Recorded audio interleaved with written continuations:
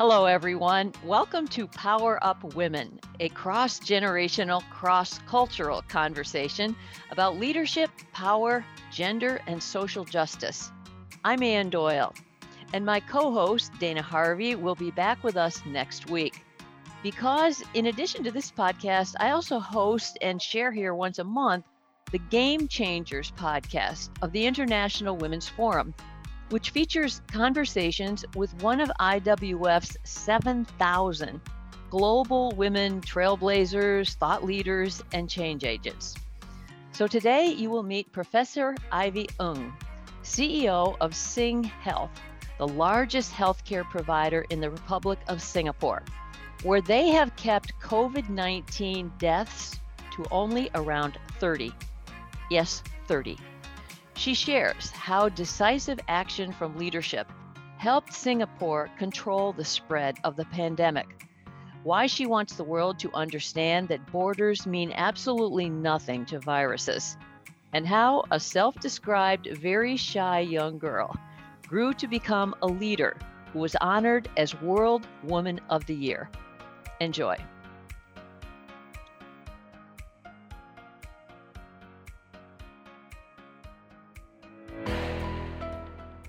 We're only as good as the community that still hasn't had vaccination, that still has raging numbers.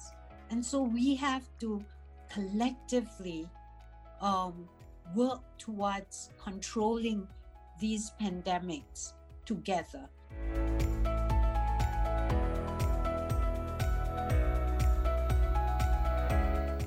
Hello, everyone. Welcome to IWF Game Changers, a monthly conversation with some of the trailblazing members of the International Women's Forum. I'm Ann Doyle. Let's talk about life in leadership.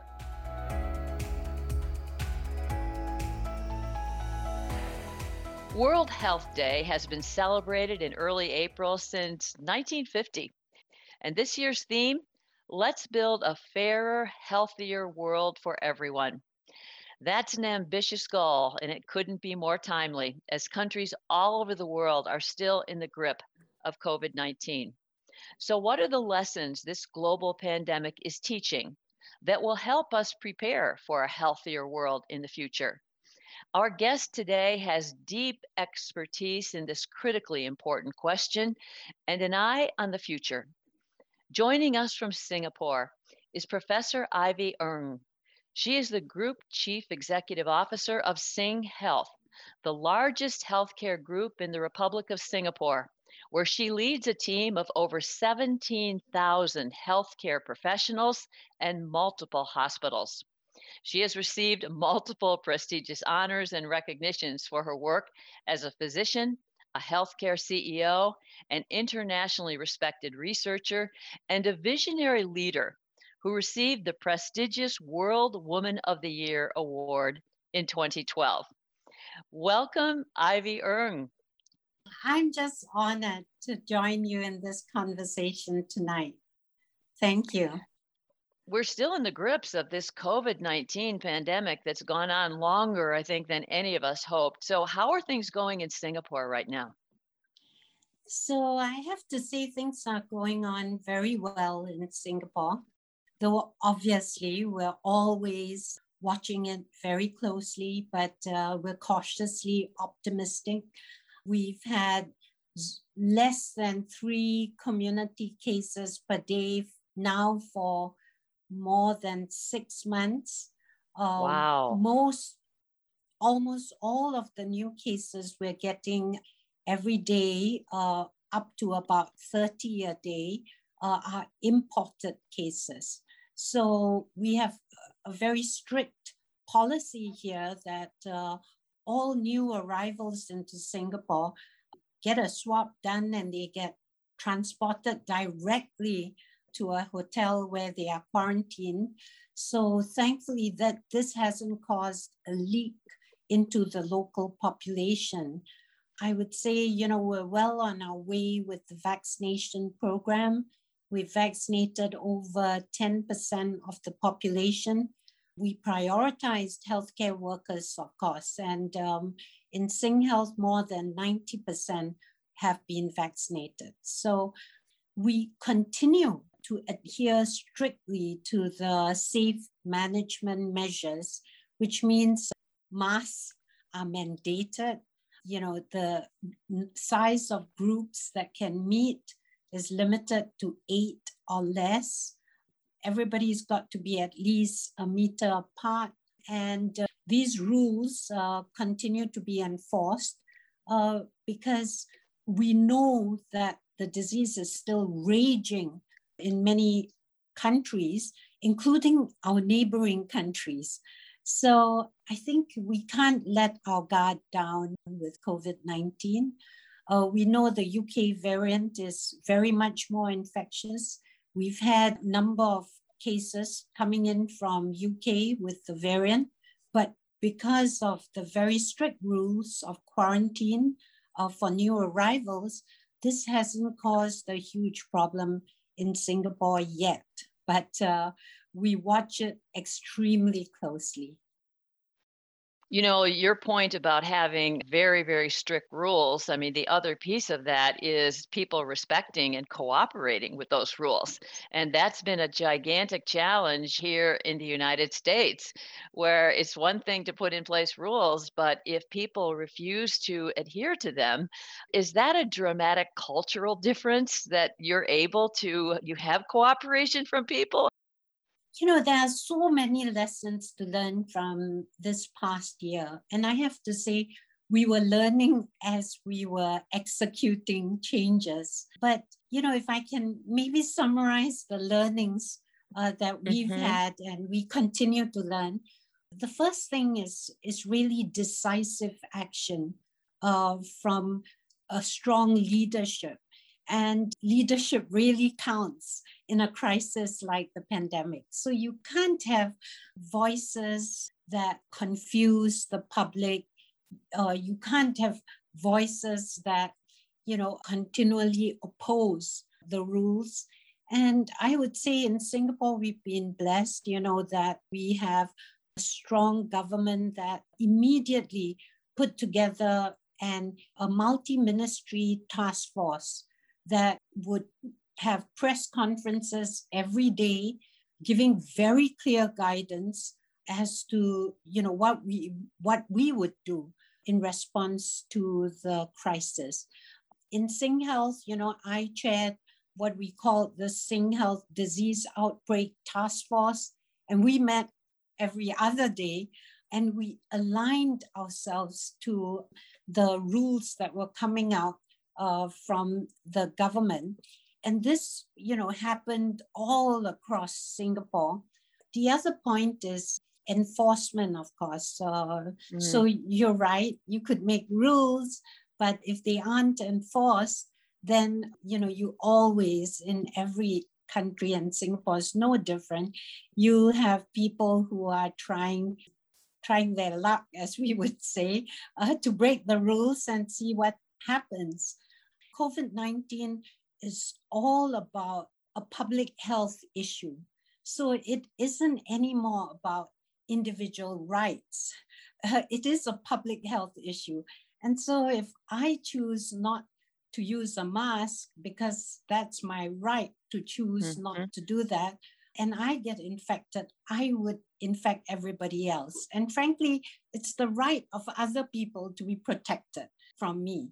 You know, there was strong enforcement of the policy. So, you know, volunteers were called safe distancing ambassadors. Okay, nice name, but literally they were walking around the streets, the shops, everywhere, just checking on people. And they were empowered that if they asked you nicely to use your mask or, you know, and if you didn't, then they were empowered to do like a citizen arrest on you or something like that. The second point I wanted to make was appropriate deployment of healthcare resources. So I think very early on, we were concerned when the number of patients were going up and there was a peak. Like all other countries, that would have totally swamped our healthcare facilities. And, we saw that all around the world. The ICUs were overflowing. There were these painful choices that had to be made on who gets to have intensive care and who doesn't. And we wanted to avoid that. And I would say because of, decisive action and deployment appropriately of healthcare resources, we never reached that stage. We have that situation even right now. We're in another cycle here in the United States, and my state of Michigan is one of the worst in the country right now, with the hospitals completely overloaded. So, what does that mean in terms of how you deploy your resources? What it means is that we realized early on that different patients would manifest the disease differently. Okay, meaning older patients tended to have more severe disease, and the younger patients tended to have milder disease, right? We also realized that if you diagnose them earlier and you intervened earlier, you could prevent the deterioration of the patient to a state that they would be exceedingly ill. So if you were younger and less severe, we created community care facilities. Literally, we took over, Singapore has huge convention centers, but we took over convention centers and we created tens of thousands of beds. And mind you, these were fairly basic. And we would deploy nurses and doctors to these community care facilities. But of course, the ratio of a healthcare worker to patients was it was, you were covering many more patients in a community care facility because they were relatively well. But the point is, monitor them closely and well. And the minute they show any signs of any possible deterioration, we would quickly transfer them into a hospital. And with this very clear protocol, we managed 60,000 plus patients, and we've only had 30 deaths in the whole period, 30, which gives us one of the 30, 30, right? With no other zeros after that. So, wow. So that gives us a case fatality rate of 0.05%. So it's extremely low. So do you see this as a pandemic that we're going to finally get ourselves through and then it's behind us, or are there more to come? I don't think we'll ever go back to the old normal. Pre-pandemic normal, I doubt it. So we talk about the new normal all the time, and we started our plans for the new normal. We put it into 5 buckets or 5 Ps. Our patients. So we have to keep patients as far as possible at home and in the community because we know that's where they're safe. So let's increase our remote consults, teleconsults, video consults. Let's bring medication to them. So delivery of medication much more. And obviously, for some of them, they have to come into the hospitals. But we're going to try and reduce that need considerably. That's the first P. The second P is our people. So the way we work has to be different as well. We have to, ensure we continue to have split teams, so we don't cross-infect. We should work from home or have flexi work arrangements wherever possible. The third P is our places, or our infrastructure has to be renovated and built differently. More isolation rooms, no more huge pantries where we can gather together. We need space that we can convert very quickly. So dual use space, right? The fourth P is our academic medicine programs. Education and research took quite a beating in the early part of the pandemic. We are creating more robust ways of continuing to do research and and continue training if this happens again or in the new normal. And the last P is really continuing to refine our pandemic preparedness, because, it's been said for decades that we're just waiting on a disease X pandemic that's very infectious, that's very deadly, and therefore worse than COVID-19. And so, Worse? because of the way, yes, we are so interconnected in this world. Right. It took barely months to reach the entire world. So what are the lessons of the ways we must work together as a global community? I think the public health measures are critical. So you can see that even though, different countries, different states have different successes and achievements with COVID-19, we're still largely not opening boundaries because we can't. We're only as good as our weakest link. That's clear.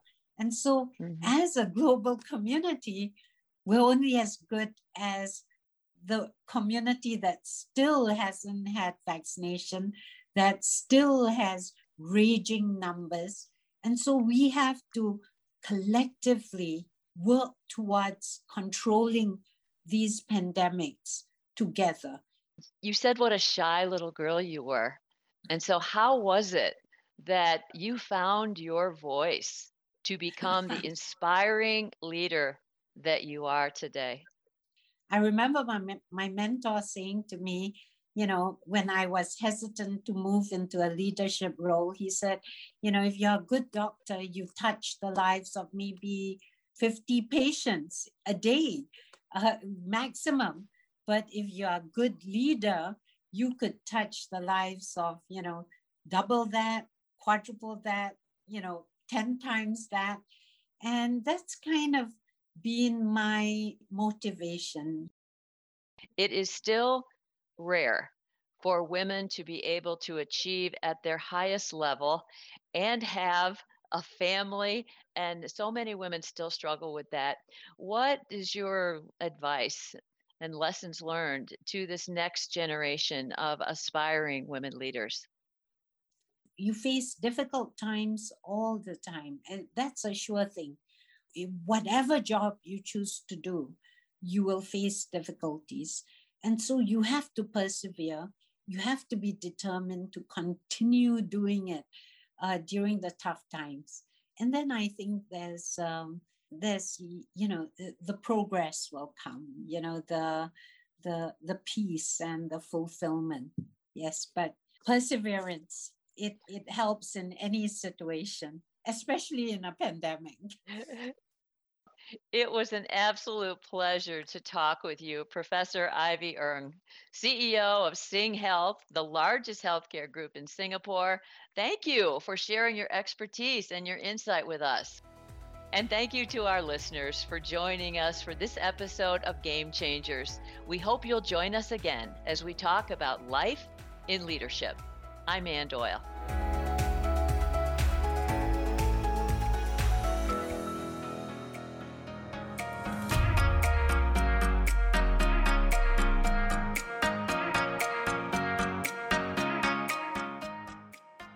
Thanks for joining us, everyone, at Power Up Women. If you like this episode, Dana and I hope you will subscribe, share us with your networks, and better yet, rate us on Apple or Google Podcasts. And remember, when one woman rises, we all rise.